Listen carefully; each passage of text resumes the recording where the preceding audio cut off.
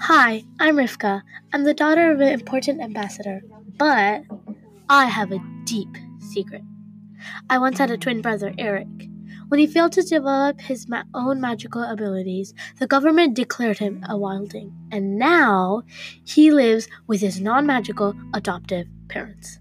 Now, I really need to find him. So, here's my plan.